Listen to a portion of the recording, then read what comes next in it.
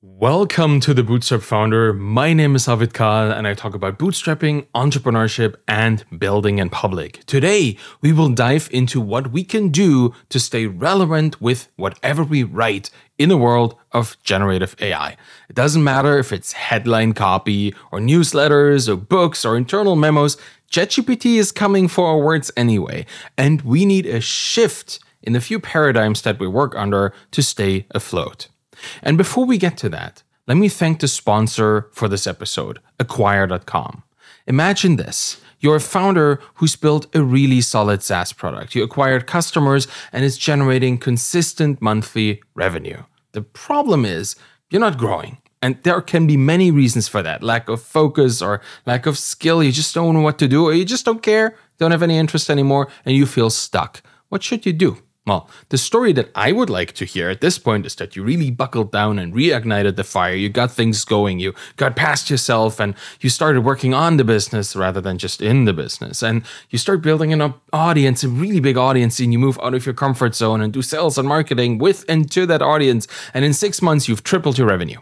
Wouldn't that be nice? Well, reality, not that simple. And this situation is really different for every founder who's facing this crossroad. But too many times, this story ends up being one of inaction and stagnation until the business becomes less valuable or worse, worthless. So if you find yourself here, or your story is likely headed down a similar road, I offer you a third option. Consider selling your business on Acquire.com. Capitalizing on the value of your time is the smart move. You don't need to keep building if somebody else could use this business. So Acquire.com is free to list. They've helped hundreds of founders already. Go to try.acquire.com/Arvid and see for yourself if this is the right option for you at this time. And now let's talk about writing and about writing ourselves out of a world full of machines. Because the question really is, should you even write in the world that's dominated by generative AI? Right? Isn't your one brain competing with data centers that can do trillions of calculations per second, where you can barely hold a single thought in your mind, let alone put it onto paper? Don't all these massive language models know way more than you could ever learn? Well, that's quite the competition for an aspiring writer, for sure. And that's just the problem with your input at this point. Now you also have to wonder what happens to your thoughts after you publish them on the internet, because many fear that their content, once it's consumed by generative AI systems, just like ChatGPT or even Midjourney if you're a visual artist, that content will be used to create free or cheap content for others. Kind of derivative works. And since there is no attribution in the base GPT models, for example, you're right to question the worth of spending time on creating content that might just be absorbed by these automated systems. And that happens against your will and without your permission. Sounds pretty desolate, right? AI isn't just performing better than you, but also taking your job? Well, not quite, fortunately. Neither of these, actually. I believe it's definitely worthwhile to keep writing.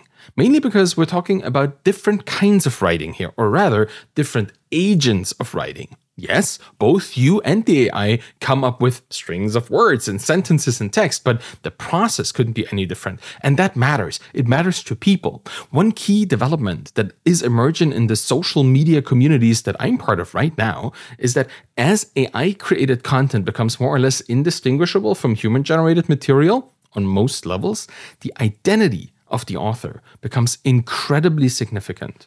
Because a person is someone you can trust, someone you can innately understand as the originator of a thought or of an opinion, but not so much with a machine.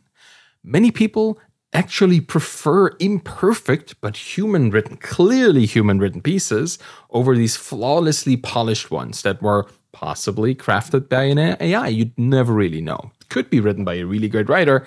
Sometimes it's really just AI.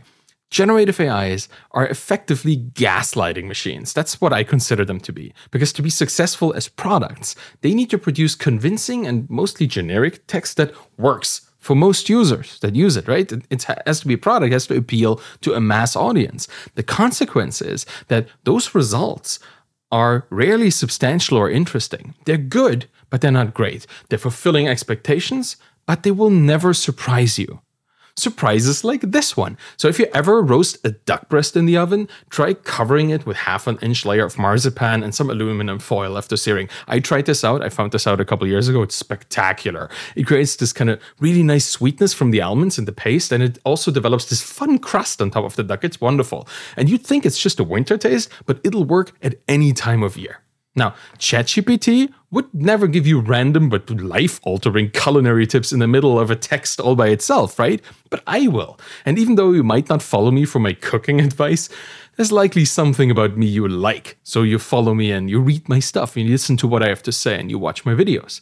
There's nothing about ChatGPT you could like. It's a language model. It's not a person, and that's all it will ever be, a machine. So I advocate for us to continue writing and talking about ducks if you want to, as our authentic selves, even though our work might get eventually appropriated by AI systems. So what if they repurpose your thoughts into these bland yet generically compelling pieces of text? That's theirs. We have ours. People come to us for that. And there'll likely be a period where this won't prove profitable for most writers, because the AI craze will for sure take away earnings, just because some execs somewhere feel like they're really making smart choices by using AI over people. But in the end, they will see that people, their customers, ultimately seek connections with other humans rather than machines or smart systems. Like, I'm reminded of just how unfulfilling these systems are whenever I try to talk to my smart home, like the devices that I have. After 2 attempts of getting it to list the ingredients of a recipe, which is horrible from these kind of voice chat systems that we have with Siri and Google Home and whatnot, I go to an old-fashioned cookbook because I can't stand online recipes either with the SEO optimization. Everything is kind of messed up. Isn't that bizarre? I take a cookbook that a human being wrote and I use that instead. Old-fashioned? Sure. But do I trust them more? For sure. And it's much more usable. So as more businesses use AI-produced copywriting because they immediately save time from its effectiveness and convenience, well, they will shift into this genericism, right? The stuff they put out, that will be generic. The creative spark will fizzle out. And people will notice. They already do. That's why we can also expect increased demand for authentic human-to-human interactions, because we also see this already happening. Look at social media. People have this sense, this radar, right? They notice when something isn't authentically human, and they stop engaging with it. We're seeing this trend through personal branding on social media. People are drawn towards these individuals rather than faceless corporations. People want to interact only with real people. Brands that are willing to share not just their expertise and products on this kind of distant level, but also share the journey, including their failures and successes and everything that happens along the way, they start fostering stronger bonds with their audiences. And that's why building in public is such a big deal. It's a trust-building action that is aimed at long-term relationships, the exact opposite of having a robot come up with some copy within 20 milliseconds. It's not the same.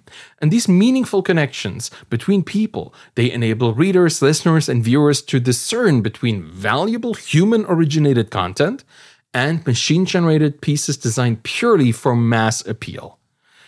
We've developed this sensitive radar for ads and product placement over the last, 30, 40 years with TV and movies. We feel when things are pushed into our face. And we will develop the same thing for AI-generated works. Satisfied followers who view you as standing out amidst a sea of impersonal algorithms, they will always recommend you more to their equally real and human peers than the stuff that machines wrote. So yes, keep writing. Show just how much more than an algorithm you are. Writing broadens opportunities. They come from you, right? And they happen among your very much human peers. It's an exquisite way for you to be yourself and become better at that too. Write the things that ChatGPT would never write. Put a thin layer of marzipan on top. It'll be sweet.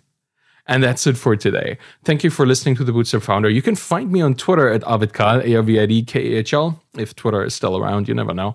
You'll find my books and my Twitter course there as well. And if you want to show me, if you want to support me on the show, if you want to show me your support for this show, please subscribe to my YouTube channel, get the podcast in your podcast player of choice, and leave a rating and a review by going to ratethispodcast.com/founder. It really, really helps. Any of this will help the show. Just be nice, share it with your friends. That would be really cool. Thank you very much for listening and have a wonderful day. Bye-bye.